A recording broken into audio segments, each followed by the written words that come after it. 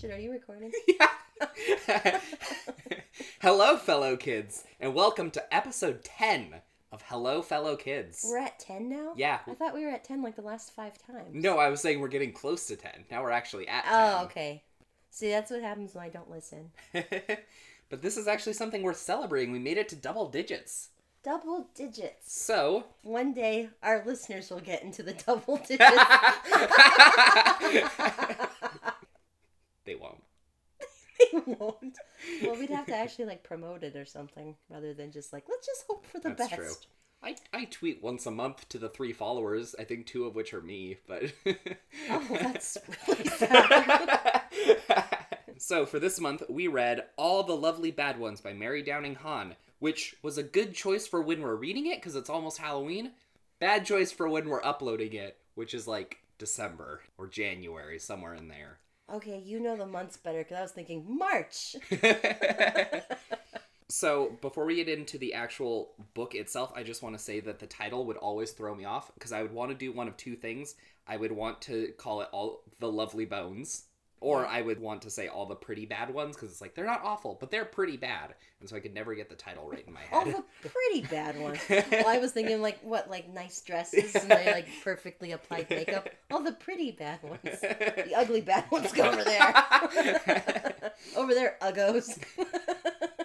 Be bad with a bag on your head. So, this is, the first time we've officially kind of gotten into child horror. I mean, Doll Bones kind of... Right, I mean, we've we've touched on it thematically, but we haven't gone full bore into it. Yeah, that's the genre. Yeah. You know, I really wanted to like this more than I did. I gave it, a solid fine. I didn't regret reading it or anything, Right. And there were definitely parts that I enjoyed. It wasn't as good as I remember some of her earlier books being. Same! Well, I didn't know if that was, the result of, being separated from being, the target audience for her books and being older. Right. Or if she's kind of lost her mojo as she's gone along. I wonder if it also has to do with the fact that... Because she got big in, the 70s, maybe early 80s? Probably. Somewhere in there. And she's 80 years old now, which meant she was about 70 when she was writing this. Childhood changes a lot between generations. So writing kids in the 80s versus writing kids in 2008 when this was, it's a very different sort of thing. And I was wondering if maybe that played into it, not quite resonating with the climate of when it was supposed to take place, but I'm not sure. Mm-hmm. It wasn't bad. No. But, I don't know. I just felt a little disappointed. And, maybe this is a well I should not have gone back to. I should have just assumed it was dry and, moved on to something else. Because I have fond memories of reading her. I really loved Stepping on the Cracks, Dead Man in Indian's Creek, Wait Till Helen Comes. Yes. And Wait Till Helen Comes is so good. Time for Andrew. Yeah, that was the other one I remember reading. And The Gentleman Outlaw and Me, Eli. That one was super rad. I don't know, this one didn't really stand up to how much I loved those ones. Should I tell them what this is about? Yeah, go ahead.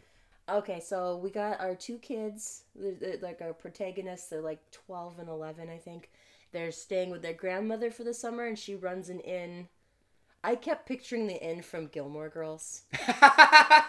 Yes! But she runs an inn, and the kids are staying with her, and they're kind of rambunctious and silly, and they find out that the place used to be haunted. And they're all like, well, why don't we make it currently haunted? So the kids play ghost, and unfortunately wake up real ghosts in this place. And it is real ghosts. It's not just like Doll Bones, is this just a weird thing that's happening? Right. Or is it really, there's no wiggle room here. There's no subtleties here. It's actually ghosts. And that's what the book's about. La la. Have you ever watched Gravity Falls? No. Is this like Gravity Falls? So I just finished watching Gravity Falls with my girlfriend, and it is about twins, a boy and a girl, and they're 12 years old, and they go to stay for the summer with their great uncle in a rural town that has strange things happening. And I was just constantly switching the characters in my head and being oh, and then Dipper went up. Never mind, sorry. Whatever your name is. Travis and Corey. Travis, yeah. They're terrible names. I haven't heard Corey for a girl before, so I was kind of weirded out by that. I was like, why? May as well just named her Travis. I ended up writing a story last night, and I named the dog Corey because I just finished this earlier that day. Corey. I don't like that name at all. Sorry about, if your name's Corey. Isn't he in Boy Meets World? Yeah. Okay. Why is that going to affect my opinion? I still don't like that name. I don't know. That was just, I'm going to name you people who are named Corey, and you give me your opinions on them. Welcome to the Corey podcast. All right, today's episode, Corey Feldman, yay or nay. Okay, should we get going? And this is a short one. It's under 200 pages, and there's only 20 chapters. So why would I say if you're reading along at home? Never mind, forget it. Well, you either did or you didn't, because we let you know a month ahead. Did you do the homework? Did you? I finished mine right down at the wire. So if anybody wants to pause, we're going to be talking about chapters 1 through 4. We'll be here when you get back. We're late. Okay, so chapter 1. We meet our lovable scamps, Travis and Corey, at the airport, where they're met at the gate by their grandmother. I was like, what year is this? Because you haven't been able to meet people at the gate for 10 years. For clarification. No, longer than that. It was published 2008. Yeah. So I was like, well, when did she actually write it? Because since 2001, you have not been able to meet people at the gate. Because then they're like, oh, we went along to baggage claim. And I was like, you shouldn't be able to do that. Right? She should have met them at baggage claim. That's where you pick up people from the airport. Anyway, so I was already like, about this. So, anyway, Grandma's under the impression that the kids have chosen to spend the summer with her at her inn. But really, the kids are so rambunctious and prankish that they've been formally asked not to attend their usual summer camp. The inn doesn't have many guests due to the book Haunted Inns of Vermont. There's a lengthy description of Grandma's inn, the inn at Fox Hill, which is a terrible name, which is filled with all the ghost tropes you could think of. The lady in white who wails outside, spectral children running and laughing through the halls, objects going missing, and so on. The problem isn't that people are afraid of the ghost, it's that they come expecting ghosts and are disappointed to see nothing. This gives our puckish protagonists a wicked idea. Anything to discuss in chapter 1? Are we going to go chapter by chapter, or do you have it broken up into... Well, do you have anything you want to say about the intro? Because I noticed you got blue markings all over that book. So. Dude, I highlighted so much, but let's go ahead and do it in chunks. Okay, so chapter 2. The kids have dinner, and they're served by the grim and silent Mrs. Brewster, and get to meet the other guests. Staying at the inn are 2 young men there to ride bikes. I thought they were homosexuals, because who else is going to Vermont to, bike ride? Yeah. I'm pretty sure they're gay. Yeah, okay. But then one was all like, my girlfriend sees stuff, and I was like, oh. You can be gay and have a girlfriend. It's called bi. Bicycle. That's the coding. Okay, anyway. And then the other people staying there is this couple in their 50s, the Jenningses. How am I going to say that? It was Jenningses when it was plural. I really hate Jenningses, so I'm just going to say Jennings, so I'm not going to be right? Correct. The number of times that she had to write Jenningses, I was like, you could just change the last name. It's not that important. Yeah, I know. Just make them Miller. It's pretty easy. Okay, so the Jennings are there to see ghosts, and they ask the kids if they've ever had an experience with the supernatural. So Corey, our natural little storyteller, steps up and tells a totally BS story about seeing a friend's dead grandmother. And Mrs. Jennings eats it up with a spoon. Grandma, I keep changing to Grandma, but they call her grandmother through the whole thing, which I was like, no one in the 21st century calls their grandmother. It's like Mima, Grandma, Grams. Unless Granny. they're, horrified of her. But, this grandmother isn't that scary. She's very practical. I super like their grandmother. She was the one character I was like, yeah, most of the time. So, grandmother is disapproving of all this talk. She's a non-believer, and she just sits there while the whole group starts swapping ghost stories. Finally, the group breaks up, and Grandma has Mr. Brewster, Mrs. Brewster's equally silent and grumpy husband, take the kids' luggage to their rooms on the first floor in the back. So she's got, this apartment that's separate from all the other rooms, and that's kind of important later. Yeah. So alone, the 2 kids start planning the ghost sightings they're about to stage. They want their grandma to make big bucks and be super famous. So, chapter 3... The next morning, Corey play acts to the Jenningses about the woman in white she saw last night.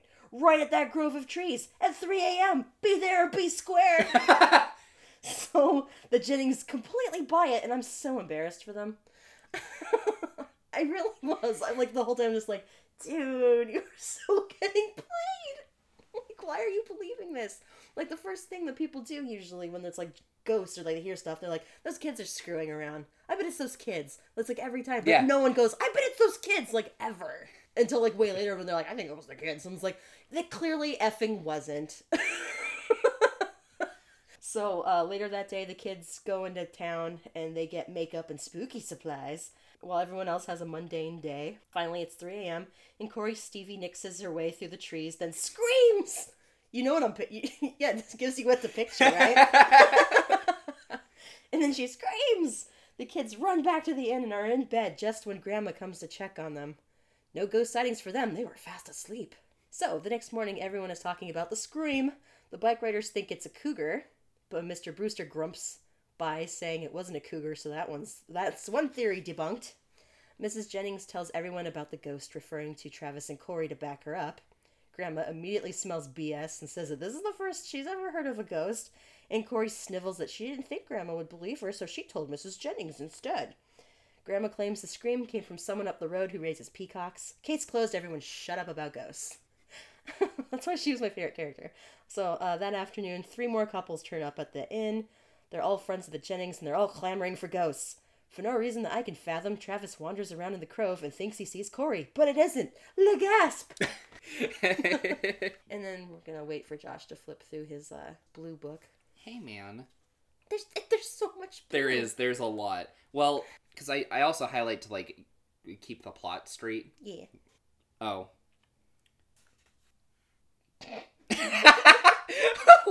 In my head, I had a whole conversation there. It was me rereading the passage, You were just finding it funny, and then deciding that it wasn't funny enough to say, and then just moving on to my next note. Oh, as soon as they read the entry in the book about the inn, and it talks about Mrs. Brewster, I was like, oh man, she's the ghost. I mean, she wasn't the ghost, but it's pretty obvious that she has to be tied to it if she's been at the inn since the previous owners. Like, and she would have got away with it if it wasn't for those meddling kids. further Gravity Falls parallel. In Gravity Falls, there's a 16-year-old who works at the Mystery Shack where the kids are staying, and the boy has a crush on her. And then in this, there's a 16-year-old that the boy has a crush on that works there. And her name's Tracy. Her name's Tracy, not Wendy. And she's blonde, not redhead. This has been Gravity Falls Podcast. So, I don't know what exactly it was. As far as I know, Mary Downey Haunt, all of her stuff is written about the same region, like New England area. Yeah. So it might be because of that dialect, but there were quite a few dialogue phrases in here that sounded strange to me, but might be totally normal. Like, somebody says, "Oh, I'm all over goosebumps," when saying that they have goosebumps right now. Mm-hmm. And so I was just thinking that they were, like, really into the book series. Like, that's how the phrasing sounds to me. Or they weren't anymore. Exactly. I'm all over. Yeah, it's one of those two. I'm so sick of that crap. So blasé. I've graduated to Fear Street. So there were a few other times where I was like, is this a typo? And then I realized with the consistency of it that no, it's just... a regional... Yeah. Thing. Colloquialisms? I don't like snails. I can't believe you laughed at that. I really enjoyed whenever the kids would start making plans, how quickly they would extrapolate them. Because they were like, okay, well, we could fake that there are ghosts.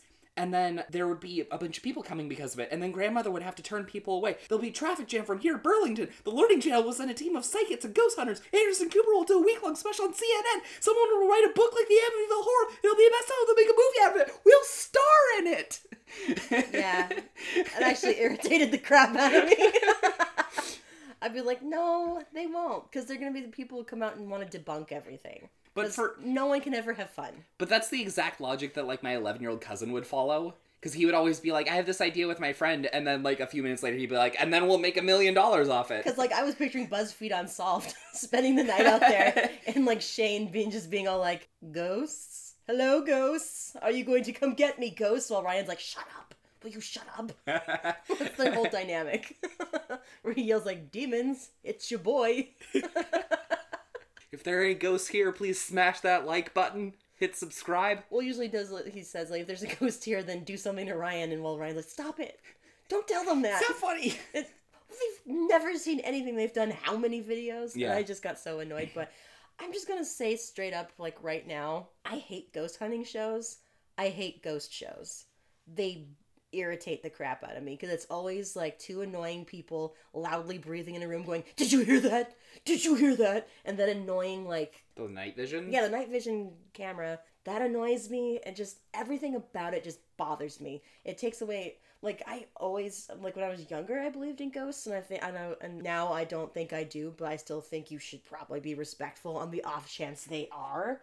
So you shouldn't be an enormous a-hole, and you shouldn't go around teasing them either. Just don't be a dick, be a dude. So a lot of this book I was irritated. I like the first half of ghost shows when they talk about the lore of it before they Yeah. have people try and spend a night there. Right. I'd rather just have the show just be like, tell ghost stories. Yeah, That'd be super cool. And then, like, there's the place. Yeah, interesting. Anyway, because then let's if go you get pizza. if you ever go there, whatever you experience is going to be your own reality, whether or not it was actually anything supernatural or you were just creeped out. But that's way more valuable than watching people Bumble try around and in the fail dark. to Yeah, going, I just felt something. No, you didn't. and then it cuts to commercial with that symbol. You know when they do the on the symbol right before it cuts in like every reality show to like drum up tension. Oh, yeah. My mom watches a lot of reality TV, so I've started to pay attention to like the sound cues that they use, and that's exactly what they do. Did I tell you what happened to my corn? What? Okay, so I'm asking this because they use the phrase "the corn will wither on the stalks" at the end of one of the chapters. But I told you I was growing corn a couple months ago in my backyard, right? No. Yeah, I did. It was okay. I did because we talk about it in school, and I was like, I should make my corn husks into shoes like Cap did. And then you're like, tell me how that goes in a really sarcastic voice. But anyways, raccoons came and broke all of my corn stalks, like right when they were starting to produce ears. They're like, try and wear these as shoes, loser. They were Zach. They were Zach and his friends taking apart your corn stalks. Sorry, Capricorn Anderson. You're not going to be wearing corn husk shoes today. Did they eat it? Or did they just tear it down to be... No, they just tore them all down. Yeah, the ears were untouched. What bitches? You were visited by bitch raccoons. They're like, ah. He looks like he put a lot of work into this, so let's just wreck it. God, that's not kale. Oh my god, a nerd. Yeah. Suburbia. This isn't Iowa. I don't think they ever formally announce the names of half the characters in here. They'll just be like the bikers for 3 chapters and then just start referring to them by This name. is Robert and Thomas, or whatever their names Yeah, like are. they didn't introduce. They were just like, and then Robert said, I was like, who's Robert? And then I had to go back and reread 3 chapters, and there was still no Robert. I didn't keep track of any of the couples. I was trying to until I realized that they were just going to be a rotating cast of victims. So I didn't bother. Okay, Mr. And his wife. So, chapter 5. The kids ghost walk again, but this time Travis senses a presence with them and senses it following them back to the inn. In the morning, symbol. In the morning, everyone is thrilled by the ghosts, and the teenage waitress Tracy says she's going to camp out in the grove and see the ghost close up. The kids panic, but then decide to do their ghost BS inside tonight so Tracy won't catch them. Boom, Tracy. You're basic. So, later on, the kids walk through the grove.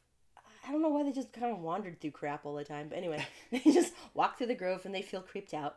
Both of them admit to sensing something the other night, and then they run back to the inn, just happening to take a path that leads them to a row of square stones that have 2-digit numbers chiseled into them. What could these be? You knew they were graves, right? Did Yeah. you know immediately they were graves? Yeah. Probably pauper graves? Yeah. Yeah, so did I. I was like, the only other thing that I've ever seen like that would be time capsules, and this isn't going to be a time capsule story. This is not a time capsule story. After an afternoon of swimming, there's new guests. A couple from Albany and a fancy schmancy ghost hunter named Eleanor Duval. She makes a strong impression on the kids, and Corey brags to her about seeing ghosts. Miss Duval wants to see the grove, so the kids take her and the Jennings entourage. Everyone dramatizes, swaying and crossing themselves, and it's really embarrassing. Because they're like, I feel ghosts. Oh, it reminded me of, like, this cousin of mine told me He was at a party once when he was like in middle school, and there was Kool-Aid for them to drink, and he mentioned to the one person that he'd put beer in the Kool-Aid, and then all the kids started drinking, going, "I'm drunk," and he hadn't. Yep. Yep. So that's what I thought of immediately reading this. So yeah, they're dramatizing and being embarrassing, and Miss Duval confirms that something really is there. That night, the kids knock on doors, sobbing and laughing, and flash a blue light. The ghost idiots are all beyond thrilled at this basic shit. But then Tracy comes running to the inn screaming. She tried to camp in the grove, but an evil presence drove her away. The children had not been in the grove, so it wasn't them. "Oh boy!" the ghost idiots cry. "Two ghosts!" I call them the ghost idiots from here on out. So grandmother's had enough of this ish and sends everyone to bed. The kids don't like their ghost game anymore. Chapter 6. The next day, the kids hound Tracy about her experience. Mrs. Brewster gets her talking, and apparently Tracy saw a face while she was out in the grove. Just felt scared. Yeah. And Mrs. Brewster suggests... Finally, the first person to suggest that it was the two dipshit kids, Travis and Corey, because she knows these kids are a-holes. Tracy insists it was real, and the kids tell her they believe her, since they've sent something in the grove too. Mr. Brewster advises them to stay out of the grove, that trouble finds folk that look for it. Boy, howdy, he's right. That's the message to take away from this book. Doesn't speak often, but when he does... He serves facts. A little later, the kids overhear the Brewsters discussing the ghostly events, that there's bound to be trouble, that the kids stirred them up, and her, too. They wake up easy, and they're hard to put back to sleep. I really hate when people use coded language like that. You're just like, They're talking about infants, right? It's like you're alone with each other. Just say what you mean.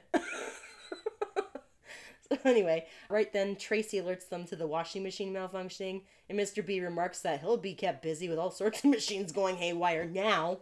Great! I'll be forced to do my job! All this cryptic talk upsets the kids, especially the implication that they're bad for whatever happened.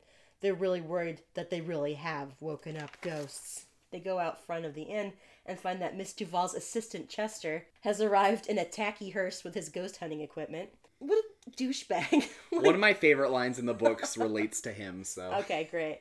So the ghost idiots are thrilled to see him, and Miss Duval introduces him to the kids, especially the sensitive Corey. Corey goes off to sulk in her room, and Travis wanders around aimlessly until he shows... A lot of the book is Travis doing that.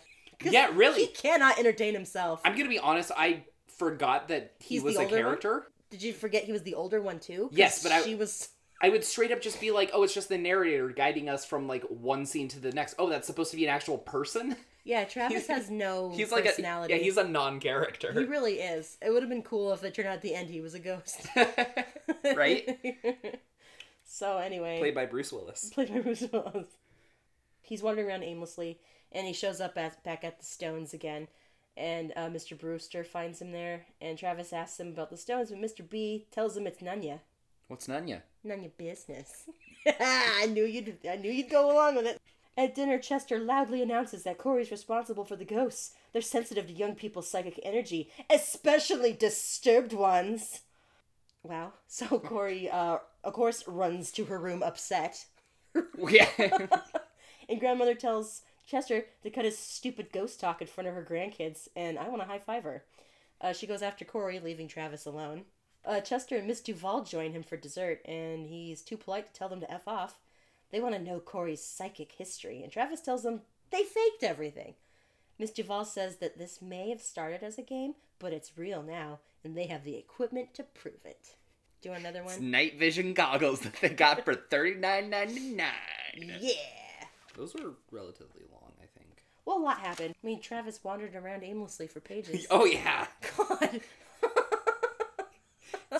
Listen, it's really important to just kind of meander. He always looks to his younger sister for like, what should we do? What do we need to do now? I'm like, no older sibling is like that. When Chester is first introduced, I would like to just... This isn't my favorite line. The favorite line's still coming up, but let me just describe. He pulls up in a hearse that says, Chester Coakley, psychic investigator, the man to call when things go bump. The license plate said, I see beyond. The driver's door swung open, and out stepped a tall, thin man with a long gray ponytail and matching beard. He wore a Grateful Dead baseball cap, black jeans, and black boots. His faded black t-shirt says, "I see and I catch dead people." I just wrote, good grief, man. Give it up. And what's with the Grateful Dead hat? Because if you see any Grateful Dead paraphernalia or anything, it's really colorful. Yeah, it's tie-dye. It does not fit his aesthetic at all, other than they're called Dead. They're called Dead, and he's old. Yeah. Here's what happened, okay? Okay. He was a deadhead, did a few too many psychedelics, they had lingering effects, and now he sees ghosts. So many ghosts up in this inn, man.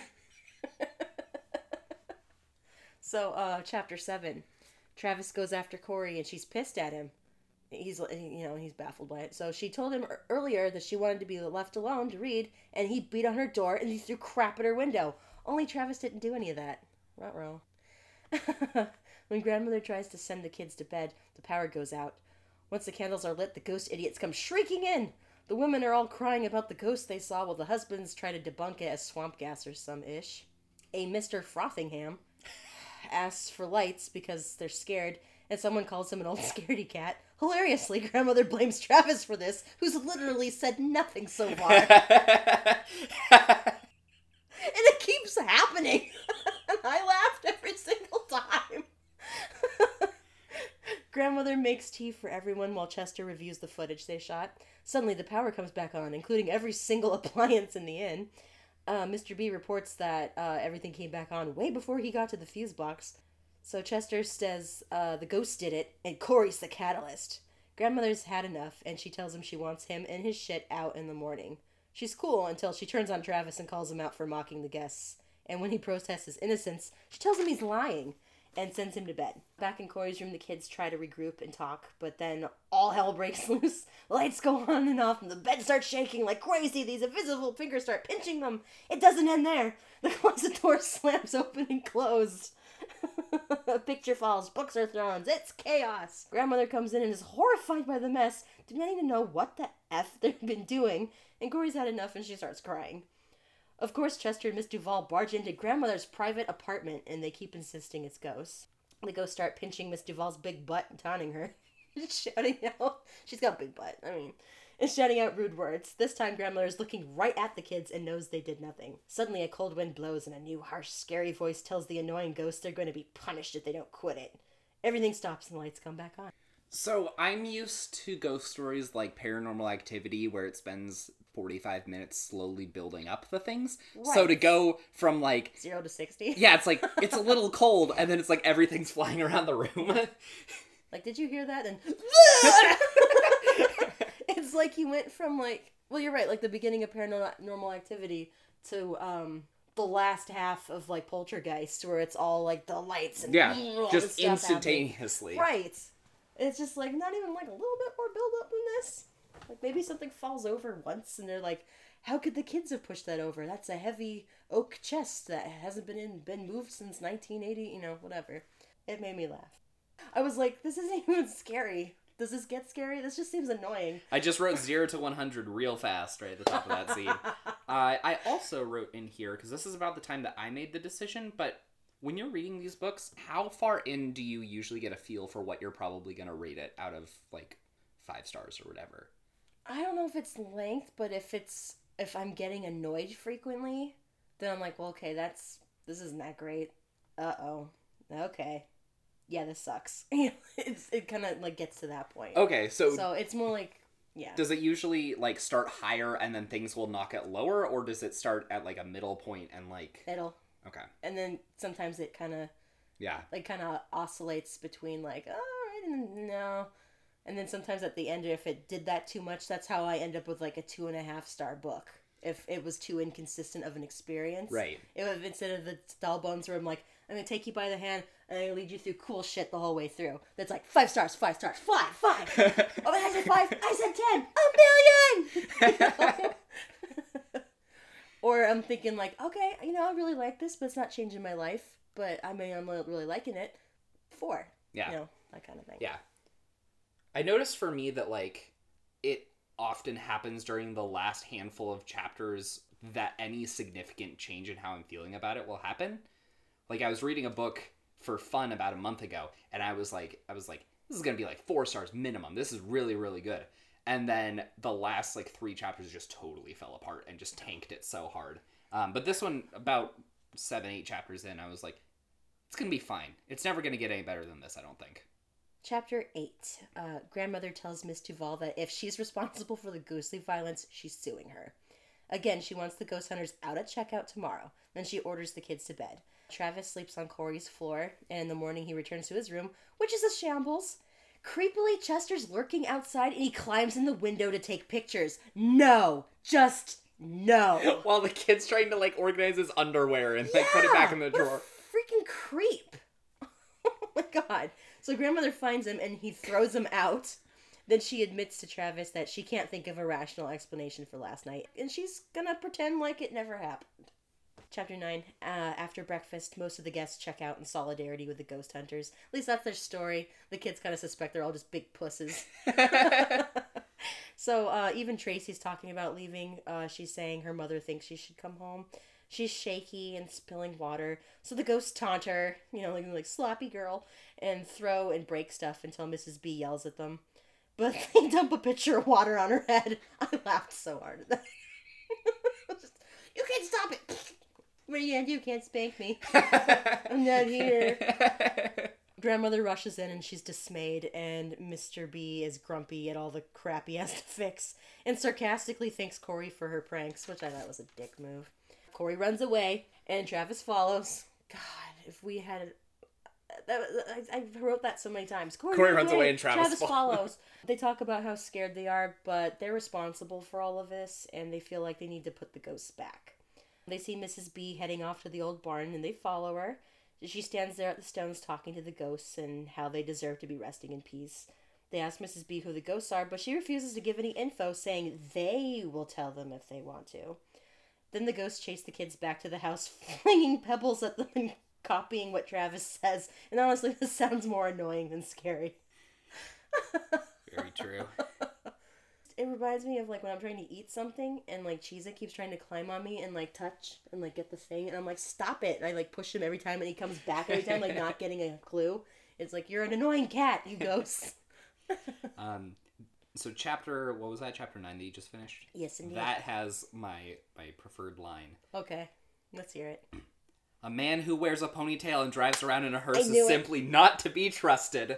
Or a woman over 20 who still polishes her nails black and has a nose ring. So, for the first half of that, I was like, friggin' words to live by. Second half, I was like, that's kind of hot, though. You're describing me, madam. You're like, I don't drive a hearse. And I never wear ponytails. And then if you're talking about the second part, I don't have a nose ring. Well, I've painted my nails black before, so I'm like, F you, lady. Chapter 10. The kids take refuge in the library, and Travis scans the shelves until a pamphlet randomly slides off a shelf. It's titled, The Strange History of Fox Hill, as recorded by the Reverend William Plastow. That's how you can tell it's old school. It has a very wordy title. They sense they're being watched as they read the dedication to the children. Oh, I wanted to read that. This treatise is dedicated to those who suffered at Fox Hill Poor Farm, especially, if I may borrow a few lines from John Greenleaf Whittier, the children. The happy ones and sad ones, the sober and the silent ones, the boisterous and glad ones, the good ones. Yes, the good ones too, and all the lovely bad ones. Title of the book. Yep, that's my finger gun moment. Every time I read the title of a book while I'm reading the book, See, I'm just thing like, about hey. jellyfish. What is the deal with jellyfish? Thanks, Jerry. Yeah, the inn used to be the Fox Hill Poor Farm, where people down on their luck were shipped to work. The kids equate it to the workhouse that Oliver Twist goes in, and it was a really horrible system that when you read more about it, it's just super gross. Like, I hated that this happened. So the farm was owned by a pair of siblings, Cornelius and Ada Jaggs. They abused the people on the farm so badly, and it must have been bad since this was the 1800s, when we can all agree people were generally garbage, that they were dismissed from their positions and the farm was shut down. No, seriously. It had to have been really bad for people back then to care. Because this was around, like, people owned slaves at this time. Right. So, then the horrible crap they did to them, and, of course, the deplorable way they're treating the poor anyway. Yeah. I was just like, and Were they like cutting them up and hanging them from trees? What were they doing? It had to have been really bad for you to care. Did I say? Oh, they were dismissed from their positions and the farm was shut down. Cornelius ran off God knows where, and Ada hanged herself in the grove. She's buried at Fox Hill, as well as everyone who died in her supposed care. The room gets really sad and cold, and then 3 of the ghosts appear. They're little boys named Caleb, Ira, and Seth. The ghosts tell the kids they have to put all the ghosts to rest, since the kids are the ones who started all the trouble. Reasonably, Travis asks how they can do that, and the ghosts get all butthurt and start pinching again. That's a good question. Like, how do you want us to do that? Right? And I'm like, whoa, do you have a plan, sir? Do you have any effing idea? Then they settle down and badmouth Miss Ada until grandmother comes to get the kids for dinner. She doesn't see the bad ones, but she can feel when they tap her, and she sees the magazines they're throwing around. She blames it on the wind. It's not the wind! And closes the window just as it starts pouring rain. That's a Family Guy reference if you want. Because there's this joke. They're at, like, Fox News, and the characters are getting a tour. They're like, and this is the button that we press that only makes a sound in Al Gore's head. And then they push it, and then you see Al Gore sitting reading his paper, and he, like, lets it down, like, looks all around. He goes, there's that noise again. His wife's in the other room, goes, it's probably just the wind. He goes, it's not the wind. Anyway, so it starts pouring rain, and it rains for a while. The kids show grandmother the pamphlet at dinner, and she's never seen it before. She tells the kids that Tracy's mother has come to collect her, and that she expects the kids to pick up the slack now. And I just want to say really quick, I really related to Tracy, because I would have called my mom and gone home too. Right? Okay, so the bad ones show up, and they start shaking the chandelier and stealing napkins, and they toss a mouse onto a table of old ladies. Grandmother tries to settle the hubbub. The kids go to watch TV. Tracy's mom. It's got it going on. No, that's so what I would have done, like, or I would have called her, like, is there all the scary ghosts? And she's like, I think maybe you should probably come home. So 3 of the ghosts are named. Caleb, Ira, and Seth. And the rest are just these kind of amorphous Shadow children, which that's the name of my favorite series by Margaret Peterson Haddix. So I kept picturing all of these, like, because in that they're just any, like, 3rd or more kid in a family. Is that what Among the Hidden, Among the Brave, and Among... Okay. Yeah, I was just picturing characters from that. The ghosts bugged me in this for quite a few reasons. One, they're obnoxious. Right. But also, I didn't like the basically ghosts, especially if you believe them, they could be seen, communicated with. A lot of ghost stories, like, they always, like, repeat the same actions or whatever, and they're just kind of, like, stuck in this loop until they're freed or whatever. Mm-hmm. But they're not really, they're stuck in the area, but they can kind of do whatever they want, which includes, like, moving stuff around however they want. So basically, they're just alive. Like, they don't have to eat or anything, but if they want to, they could, like, sit and read a book. It's Beetlejuice rules. I didn't finish watching Beetlejuice. I fell asleep partway through because we watched it really late and I never went back. How dare you? Beetlejuice is the best movie ever. I'm sorry. Basically, yeah, they're confined to one place and they can move stuff around. I would just be like, bring me some more books and I'm fine. Right, yeah. I mean, I don't have to be a dickhead and ruin people's dinners. I'd be bummed out seeing all the food, like, I want to eat that. Yeah. Also, wouldn't the most reasonable way to get somebody to help put you to rest is not antagonize them? Right. Just be like, oh my gosh, I was just talking about how I really hoped that they had another Danish, and then some Danish just floated out to me. You know? Oh. Like, just... I bet they want to be resting in peace somewhere. I should help them. I'm just saying, floating treats would go a lot further than Danish pinching feels butts. Like a promise. It was the Danish compromise. Of 8:30 a.m. Of 8:30 a.m. There you go. Okay, so chapter 11. The kids are watching a movie on TV, and during the movie they're watching on TV, the ghosts hijack the screen.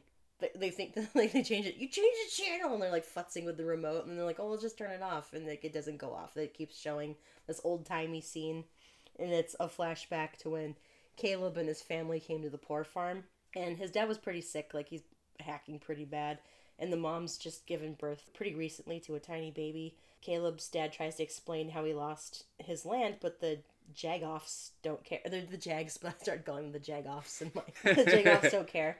Miss Ada decides she doesn't like Caleb's face, and she slaps him, which, you know, fair. Then they split the family up despite Caleb's mother's protests. She's informed that this isn't a hotel. So there's, like, no in-between between, oh, let's keep the family together and a fancy hotel. It's like, they're just, screw yourself. But they did that in workhouses, too. where they'd split up the families, which I get why they did. So it's like, don't make more babies for us to have to feed. But I don't know, like, I at least want my kids with me. But the baby can stay with the mom. Yeah. Caleb's locked in a tiny closet where he yells until he drops. And that's all they see until the screen goes dark and grandmother orders them to bed. Next chapter, the ghosts wake the kids up and then they make them watch the rest of the Magical Misery Show.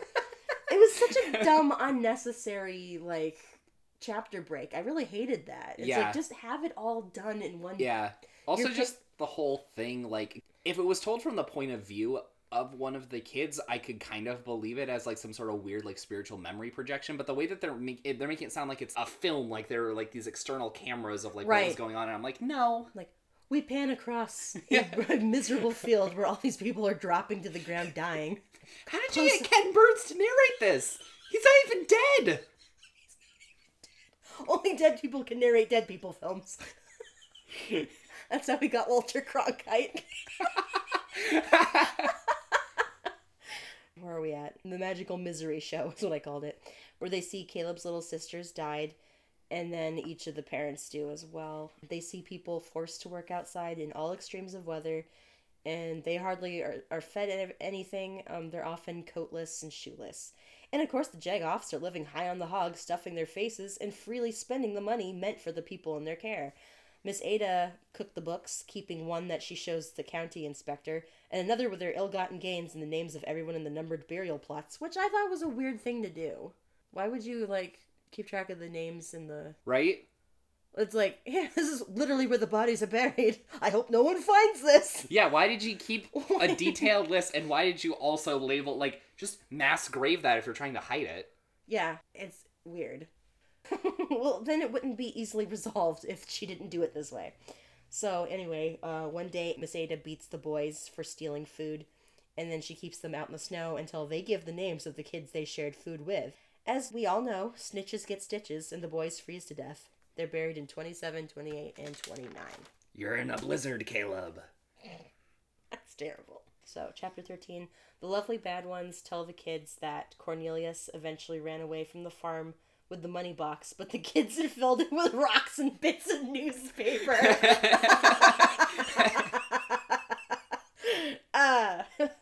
Not long after, Ada hung herself and became a ghost too, thereby ruining their fun. Miss Ada can hurt the ghosts just by looking at them. She stares into their eyes and they feel all the discomfort they'd ever felt when they were alive, every beating, and they relive the grief for their lost family members. Of course, Miss Ada shows up then and starts hurting the bad ones. When Corey tries to defend them, Miss Ada turns on her, furious about Corey's ghost performance, and swears revenge. And of course, no one gets sleep that night. Like, Miss Ada is super scary. Like, I thought she was scary. I was like, okay, no, it's scary. Like, I don't like this character. Because remember in Fablehaven when that, like, woman with the dark eyes outside, and I was like, that part upset me. That kind of spectral woman thing, like, that's, like, the ghost word. It really scares me. There's this Netflix series called The Haunting of Hill House. Oh, my friend was just watching that the other night. I've started watching it. None of the characters are particularly likable, but, like, I don't know, I'm like, really drawn to it, so I keep watching it. And is it just the tone of it, do you think, or? I like the tone, yeah, but it's just, like, the character, I don't know. Anyway, it kind of flashes back between modern times, and then the family lived in the house, I think in, like, the early 90s or something, and then they flashes back to the future, where you see the results of what these kids living in this haunted house did to them, and it screwed all of them up in their own ways. Mm-hmm. But anyway, like, one of the littlest, she sees a woman in the house, and she's called the Bent Neck Woman. And I was like, I already don't like this. But the dad's, like, telling her, like, oh, children's dreams are like oceans. And then when you wake up, there's just a bit of a spill. So your bent neck lady, she's just a spill. I know she's very real to you. And blah, blah, blah.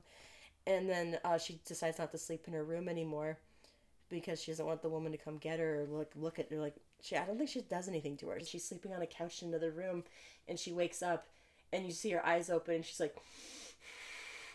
This is scary, and then, like, the screen tilts, and you see this long, dark-haired woman just hovering over, looking at her, and I was like, I'm not sleeping again! Because that's the kind of thing that scares the shit out of me! So scary ghost ladies, like, terrify me. Ugh. So Miss Ada can just go F herself, I hate her. Ugh. Anyway. The next morning, grandmother takes the kids shopping for new clothes. They meet Mr. Pumphrey and his cat Mog in his bookstore. I was like, can we just finish the rest of the story here? You know who they really should have gone shopping for clothes with? Who? The guy from Sisters Grimm. It's colorblind. The big bad wolf? Yeah. I can't remember his real name. Mr. Canis? That's right, Canis, and I was like, I don't like this name. It sounds too much like anus. Anyway, they meet Mr. Pumphrey and his cat Mog in his bookstore, and they chat about ghosts, and he warns the kids about their friendship with the bad ones, and that it's dangerous to cross the line between living and dead. And I feel like there was a particular emphasis on that, and it doesn't really pan out. He's also one of the only other people that actually, like, believes in ghosts and has a ghost story of his own. But he's that a is, weirdo like, about it. Yeah, exactly. He's, like, just a regular bookseller that's like, yeah, I've seen stuff. Yeah, I saw a thing happen, so I know it happens. Yeah. I don't know if the stories about your place are true, because they sound kind of exaggerated. Yeah. But... I was like, that's a very reasonable position to take. I like his kitty. I almost said doggy. Okay, did we want to talk about anything in that space of time? Because I covered quite a bit. You did. Covered the film. They're that watching... stupid way of telling them. Well, it starts with him watching a comedy on HBO, and I was like, there's no way she's paying for HBO. Well, and what's this comedy? And I was like, there's teenagers. I'm like, are they watching American Pie? That was like the first thing I thought of. I'm like, they can't be watching that. Grandmother, get off your ass. Stop them from doing that. Let them talk about ghosts all they want. But why are they watching a comedy on HBO? You know it's rated R. But yeah, she ain't paying for no HBO. A former school teacher who runs an inn now in Vermont where no one stays. She's not paying for HBO. When they go to town to go shopping, it says the weather drove us in and out of stores where stuff was too expensive, or we already had it, or we didn't like it. And that's just me at every mall. Like, there's nothing here for me. Did you like Mog, the cat? Yes. Yeah. He was a big orange kitty. That's my jam. When they describe the bookstore, it says, like most used bookstores, there didn't seem to be much order. No Dewey Decimal System, for example, just piles of nice old books with yellowing pages going soft around the edges. And I wrote, that's the easiest way to get me to leave a bookstore. Yeah. Like, I like visiting and supporting independent bookstores, but it is so frustrating when they don't even take the time to organize them. Or when they have a bunch of them facing a window that gets a lot of sun and they're just bleaching all of the covers. Yeah. I'm like, really? Sorry, I'm just drinking my carbonated water. It's not LaCroix, so don't get all hoity-toity with me. What? I'm talking to the viewers, listeners. Okay. The viewing listeners. This is This is not a visual medium. That really should be the tagline for our podcast. I kind of liked the exchange of the woman coming in to pick up a book, and it was a first edition of The Murder at the Vicarage. And she was like, it's the only Agatha Christie first edition I don't have. And I'm like, that's the sort of situation that I've, like, watched firsthand. I was like, oh, that's just a fun little booky tidbit. I liked that. And that's a good book too, Murder at the Vicarage. Yeah. Well, I mean, I like Agatha Christie anyway, but it's one of the Miss Marple ones, and I kind of like those better than Poirot. Even though she wrote more of Poirot, is probably why Miss Marple's a little bit better. Because you're not oversaturating her. There's only about 12 Miss Marple novels, I think. And then, like, quite a few short stories. But there's like 40 or 50 Poirot. I assume you've read a fair number of her books at this point. Would you say that there's a significant difference between, like, what mysteries she would choose for one detective versus the other?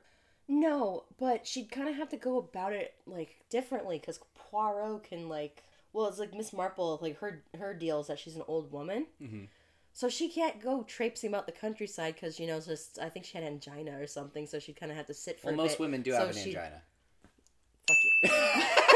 There's one! There's one! It's not even from the book. No, but, no, she just had to, like... She'd have to have people investigate for her and kind of piece things together herself, while Raz Poirot could do a lot more. Okay. But he does get kind of old himself later.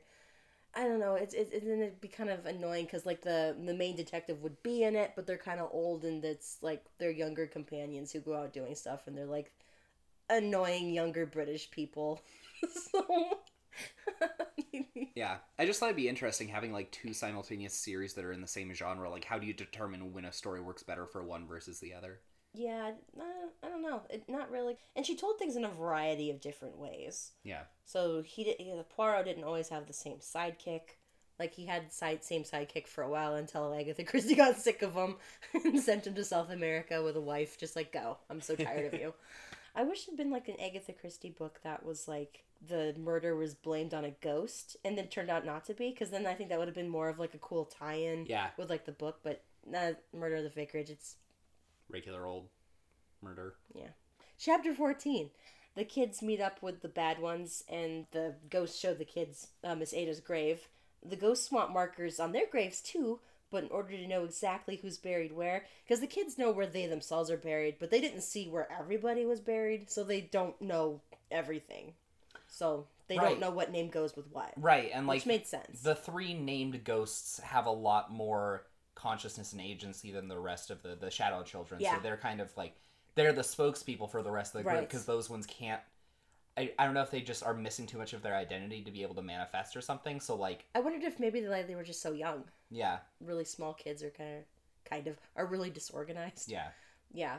Okay, so they all want gravestones too. They just want their just want a respectful burial. Yeah. I understand that. But in order to know exactly where everyone's buried, they need Ada's book. Ada's book, which is kind of like when you get a box of chocolates that has a diagram telling you what pieces of chocolate are where, so you can avoid like the really gross ones. I'm like, oh, there's a coconut in that corner. No way. So they decide to check room 7 because that's what Ada's room had been prior to it becoming an inn. The 2 old ladies who had the mouse thrown on their table that's their room now. They're Miss Baines and Miss Edwards. So the kids go knock on the door, and ladies are out, so they go back to Grandma's office and they steal a spare room key and then let themselves in.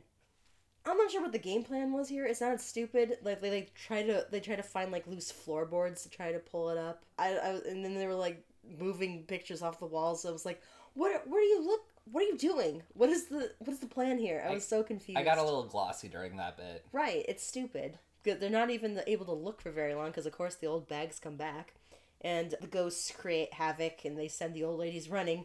And that gives Travis and Corey the chance to, like, get out of the room undetected. But, of course, everyone thinks the kids did this, and the old ladies huffily check out of the room. So, grandmother lectures the kids on chasing paying customers away, but Corey tells her it was the ghosts. She starts to tell them to cut the BS, and she's sending them back home, but the ghosts start up their crap again. It's clear the kids aren't doing it. Like, it even says, like, they both hold up their hands like, we're not doing the knocking. Like, quit blaming it on us. The kids clearly aren't doing it, and grandmother gives up. Fine, ghosts are real. And suddenly she's able to see the bad ones. They apologize for being disruptive, but they need Travis and Corey to stay and do 3 things. 1, find Miss Ada's account book. 2, mark the graves of all the dead. And 3, exorcise Miss Ada. Grandmother's like, huh? And she gets info dumped on. Her head's spinning, but hey, it's dinner time, Mrs. Brewster says. She sees the mess and knows it was the bad ones, and specifically lectures Seth. Turns out Mrs. B is a descendant of his, and everyone in the family for generations stays on at the farm, and they try to find Ada's account book, and haven't so far. Where did you guess it would be? And was it immediately like she's probably buried with it? Yeah. Yeah, me too. Yep. Thank you. So, I was like, fucking generations? How stupid are you guys? I hate when That's the first place I'd think. When their books are like, it's been hundreds of years that we've dealt with this problem, and then like 2 random kids come in and they save the day, and it's like, Why don't you just open the door? yeah. What? It never occurred to us. The door says open me. Okay, so that's 2 Fs. I'm sorry. Hey, you still got 1 more to hit par, so. Do I? Chapter 16. The next day, the kids decide to go digging in the grove for the book, because they think maybe she buried it out there right before she hung herself, which, okay, fair. I mean, no, but Yeah. that's an idea at least. Okay, while they're out there, Seth screws around. He starts imitating Miss Ada's death throes, which, why would you do that? Right? Of course she shows up. She suddenly appears hanging from a tree and taunts them, saying her book is somewhere they will never dare to look, and he describes her face as purple, and I was like, this is a children's book. Oh god, no, I was like, that's actually really horrific. I'd be very upset. It gets even more, like, upsetting. I know. Yeah, she's hanging from the tree, and she says that her book is somewhere they will never dare to look. So it's buried with you? Shit! Well, because I was like, what's the most horrible place you can think of? Clutched in her dead arms? Yeah, okay. So, chased away, the kids brainstorm where else it could be, and Travis suggests that it's buried with her! The bad one sees on that, Since Cornelius sneaked back to see Ada once she was dead, he could have easily slipped the book into the casket. How did you not give this information to the people who have been looking for this for years? Mr. and Mrs. Brewster clearly don't want to be in this shithole. They want to move on with their damn lives.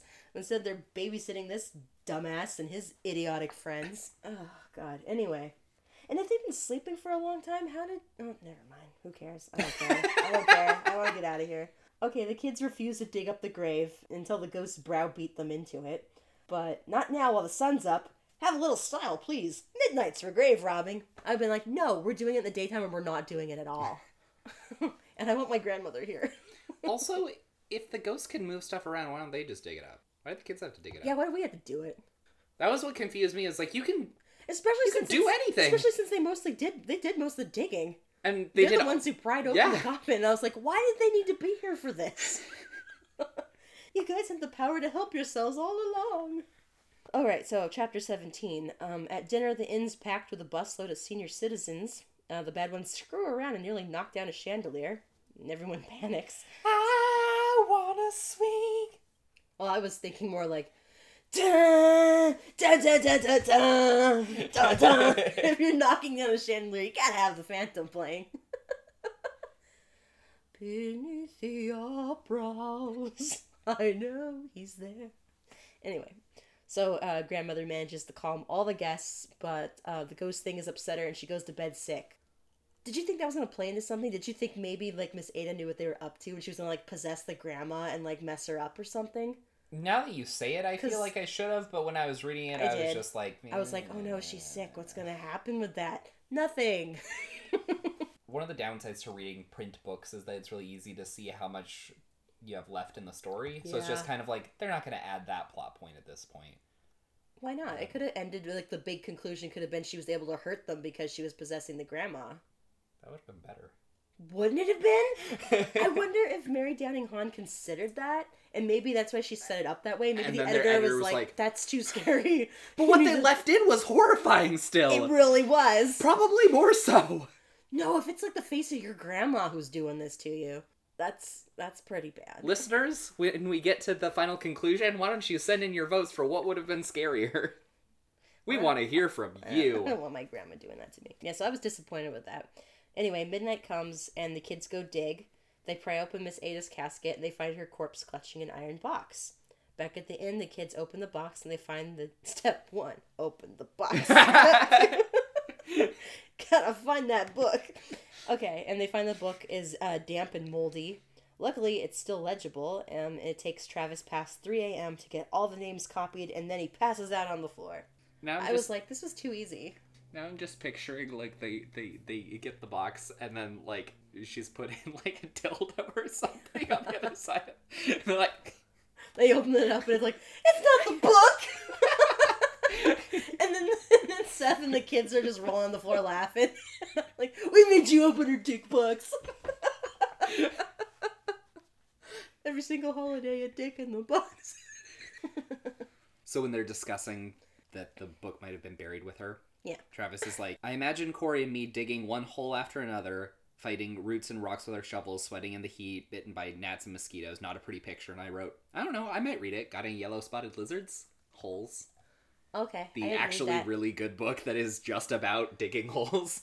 I never read it. I haven't read it in a long time. I haven't seen the film. We could read that for... We could do, like, 2 episodes where we do, like, one that one of us has definitely read. Okay, the other cut hasn't. this, because we have a lot of... And there was one teacher who... Oh my he goodness. never fucking came Oh for no! them. So we...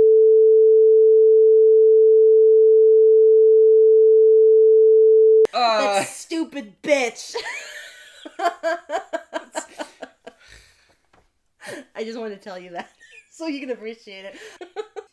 When grandmother finally acknowledges... Grandmama! Grandmama!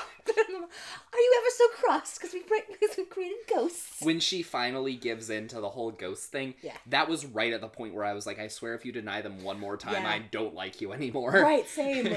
I was just like, at this point you become just an insufferable person who cannot accept reality as it actually is. Yeah. because then you're not the rational person Yeah. anymore. You're behaving irrationally Yeah. by your insistence on being rational. So I loved it that she was just like, okay, fine. Yeah. I give up. There's ghosts. I hate that word. Ghosts. Gosh, when Seth is talking about her last moments, this is where she hanged herself, Seth pointing to a twisted tree that cast an especially dark shadow. And this here's the very branch, like a monkey, jumped up and grabbed a long limb. Swinging back and forth, he said, she turned and she twisted, and I was like, whoa. Well, I mean, she did basically kill his whole family, so yeah, go ahead and bask in that. But it's a lot for a kid's book. Yeah. There's a really bad hanging pun, and I'm trying to find it. Oh, yeah. And it's like, that's the place where you'd say she hangs out. Yeah, I remember that. That was like right after they're revealed, I think. It's not worth looking for. It's stupid. I'm just bummed because I was like, that's what I would have said as a ghost, and I would have felt bad about it. But not enough to not say it again. And then I'm like across the room going, don't, while you make it, and then I go, Yeah, there's this ghost who groans, but she only groans at puns. Last 3 chapters, folks. So, chapter 18. In the morning, the kids present the account book to Mrs. B and their grandmother, and then they go into town, and they find out that 67 gravestones cost crazy money. Which I was just like, there's no way you're going to make a stone for every single person. This is going to cost billions of dollars. We made popsicle stick crucifixes! Okay, so they're presented with a cheaper option of one big stone that would have everyone's names on it, and the dude's gonna further lower his fee because of the historical significance of what they're doing. I feel like they could have probably got to the historical society and they could have helped chip in with like their like measly dues or whatever to be part of the society to like go towards that, because that is a big historical important thing. Yeah. So it shouldn't have just been on the grandmother to fund this, but this is me coming at it as an adult. Maybe later she brings them the paperwork and she's like, they're not haunting me anymore. But yeah. Then they stop by the historical society to give them Miss Ada's book. And the woman they speak to turns out to be descended from Caleb's older brother, Jonathan. And he'd only escaped the poor farm because he'd been apprenticed to a blacksmith. How old did you have to be apprenticed? Couldn't you? I feel like 12 or 13 you could start an apprenticeship. Oh, God, if your option is to go to that hellhole, I would have tried to find something for him fast. Just like, I don't want my kid going there. It's bad enough my new baby's having to come with me there, but I want some kids to survive. Yeah. Anyway, that night, the bad ones are thrilled by the kids' progress. You know who isn't thrilled? Ada! She shows up and demands her book back. Which she does in chapter 19. Ada wraps them up in her dress, and she stares into their eyes, and they relive every bad thing that's ever happened to them. Even though I can't imagine it's been anything that bad, but I don't know. Picture day! Picture day! Being forced to swim at summer camp! Which they were bellyaching about, like, earlier in the book. And then she starts dragging them to the grove. And, like, Travis just goes along with it. Like, yeah, we're bad. We should be punished. Well, Corey's like, dude, just, she's fighting her. Just like, come on. We need to fight this. Well, Travis is like, no, I'm done. Well, okay. It seems like, because all 3 of the ghosts are boys. So maybe she had, like, a... Hatred for boys. And so she was specifically focused on trying to punish him because of that. Well, she shouldn't be especially pissed at Corey. Because Corey's the one who, like, Stevie Nicksed her way through the grove, and then like Ada's like, I don't do that, and got really offended. Thunder only happens when it's raining. Anyway, so they gave away her book and they must be punished. So Travis is compelled to climb the tree and hang himself in Ada's noose, which I was like, this is a children's book. Dude, I was like, this is horrifying. Yeah. And he's just like, because this is one of the only times where the fact that it was first person actually paid off, because he's justifying it. He's like, I deserve this. Yeah. I just have to, like, put this around my neck. And I'm like, oh my gosh, what? He's that old man meme. Guess I'll die. Luckily, the bad ones turn up, and they snap him out of it. And then they play keep away with Ada, and then proclaim she has this very labyrinth moment that she has no power over them. She doesn't have power to hurt them unless they let her. And then they demand she apologize, but she refuses. Then there's a figure of a man who appears at the edge of the grove. And the kids instinctively fear him. Ada thinks it's her brother, but the bad ones know who it really is, and they urge her to repent, which she does not. and she refuses, and she goes to the man because she thinks it's her brother. It ain't Cornelius. And she's then dragged away by you-know-who to you-know-where. Voldemort? Yeah, to Hogwarts. You're a wizard, Ada. No, it was clearly Satan. Old Scratch. What if it's the spirit of somebody who abused her when she was younger, and it's a metaphor for the cycle of abuse? I think it's clear it's Satan. You're clear it's Satan. How the F would the ghost children have known who it was? They just see, like, the scary... I know. I feel like Satan showing up for that is a little extreme. I think making a child hang himself from the tree where you committed suicide is a little extreme. Let's just agree that we've all been a little immature during this. All right. Satan, Ada, and all the kids and ghosts are just sitting around like, okay, I think we have some apologies. I mean, you did sass mouth her. Yeah, but she killed my parents. Fair. All right, let's table that. Okay, she has You stole cheese. She has the speaking bear. She has the speaking bear. Oh, God, let's just finish this. Okay, chapter 20. The headstone's installed, and the bad ones screw with the workmen, which is like, why are you doing that? They're helping you. Stop it. You're just being irritating. No, they're the lovely bad ones. Exercise those dumb fudgers. I wanted to get at least just only 2. Okay.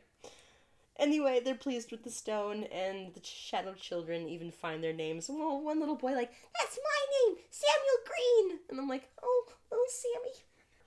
Anyway, that night the bad ones present grandmother with Cornelius Jagoff's sack of gold, and she decides to donate it to the needy rather than keeping it. Then they say their goodbyes, and then literally climb a stairway to heaven. There's a lady who's show. And then, like, a shooting star flies overhead, and they're like, I know that they're home. And I was like, that reminds me of the Heaven's Gate cult. You would have been a really small child when this happened, but the Heaven's Gate cult are the people that when the Hale-Bopp comet came, they were convinced that there was a spaceship behind it, that was going to take them home, so they all had to kill themselves in order to be able to get on the spaceship to go home. So that's what it reminded me of. So, that's the end of the book. Jeez, that the hanging scene is, like, legit messed up. Should I read it? Oh God, go ahead, I guess. Editor's note. What follows is a passage from the book that details the suicide attempt mentioned earlier. If that's not something you want to hear, go ahead and skip about 30 seconds and we'll continue the discussion. While Corey sobbed, I began to climb slowly like someone in a dream, hand over hand from one branch to the next. All around me, leaves rustled and sighed. The noose was just above my head. It turned slowly in the breeze. All I needed to do was climb to the next limb and slip it over my head. I had to do exactly as Miss Ada said, follow her instructions, atone for all the bad things I'd done. I'm like, oh man. The money that she receives is in the form of... gold coins! 220 gold coins. They're all $5 pieces. I did some research. It depends on what year they were minted and where they were minted at and the condition, but the lowest value of those would be approximately a grand total of $93,500. You can keep some of them. Yeah, right? It's like $450 a coin at like the low end, but depending on the minting, you could get up to like $2,000 per coin. So like, I can see why she wouldn't want to keep it though. That's basically blood money. Right? Yeah. Wow, you have a lot written. What did you draw? What is that? That's from Gravity Falls. Okay. Yeah, so that was the lovely bad ones. The lovely bad ones. It was all right. It wasn't her finest work. No, but definitely not the worst we've read in this project we've been doing. Where would we place it? Is it higher than Penderwick's? No. Okay, Penderwick's is a little bit better. I would say it's somewhere between like. I feel like it's better than Schooled. You think? Yeah. I thought School was okay. I had more. I enjoyed reading this more. Okay. We should actually like compile our personal like rating lists and see how much things differ, because like Wings of Fire is gonna be way lower for me than for you. Yeah, but it's not that high either. Yeah. And that's not the hill I'm gonna die on. Like the book I'll defend or anything. Right. None of these really are. Wait, you think it's about the same level as Mrs. Frisbee? No, I like Mr. Frisbee way more. Oh, you do? Okay. Oh, yeah. Part of that's nostalgia. Okay. But part of it is also just I think it's a lot more interesting to have super smart rats that are constructing their own farm. I just super like their civilization. stories, so that's kind of my... I like ghost stories, but I hate ghost hunting shows. Right? And I don't really like the shows where they're like, we moved into a haunted Yeah. house, because it's just, I'm just like, I don't think this all really Yeah. happened. Well, the fun of it is the what if and the mystery of it, not the trying to take it so seriously. Like, okay, I'm bringing up the show again just because I've been watching it like every night, just one episode at a time, because I know I won't be able to handle more. Mm-hmm. But that Haunting of Hill House, like, it kind of surprises you because like a lot of it is just like they hear a noise and they look around. You don't quite see the scary thing, but then sometimes they twist that, and I'm like, although they won't show it, so I won't tilt my laptop screen away because sometimes the scary music builds and I tilt it away, so I don't have to see the scary thing right away. And then like, you know, the duh music happens, and then this kid screams or whatever, and I flip it back to see what it was that scared them. That got me good because I was just like, they're not going to show anything, and then they showed it really graphically scary, and I screamed and jumped. I typically don't do that because I tilt things away, or like I like hide. And like a few that got me a couple times with this show, because they do a lot. Again, like, yeah, it's a lot of like, you know, it's scary the things you don't see, Right. and then you'll think like, oh, they'll keep doing that. Like, wait, they didn't. Like, why did you do that? Anyway, so ghost stories are fun. I like them. Yeah. And this was okay. I might have liked it better if I didn't go in with the whole, it's Mary Downing Hahn. She'll do it. She'll save us. Right. This will be so great because da-da-da-da. So I set myself up. I done goofed. Yeah. You pulled a Schooled, because I was like, Gordon Corman, he's always great. Oh.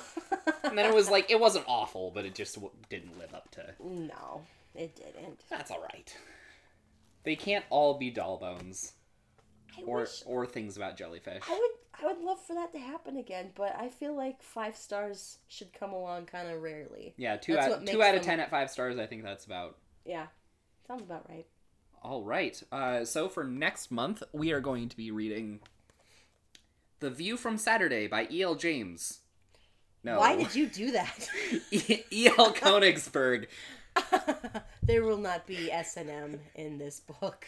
God, what if there was? Why would it be in the children's section? Oh my god.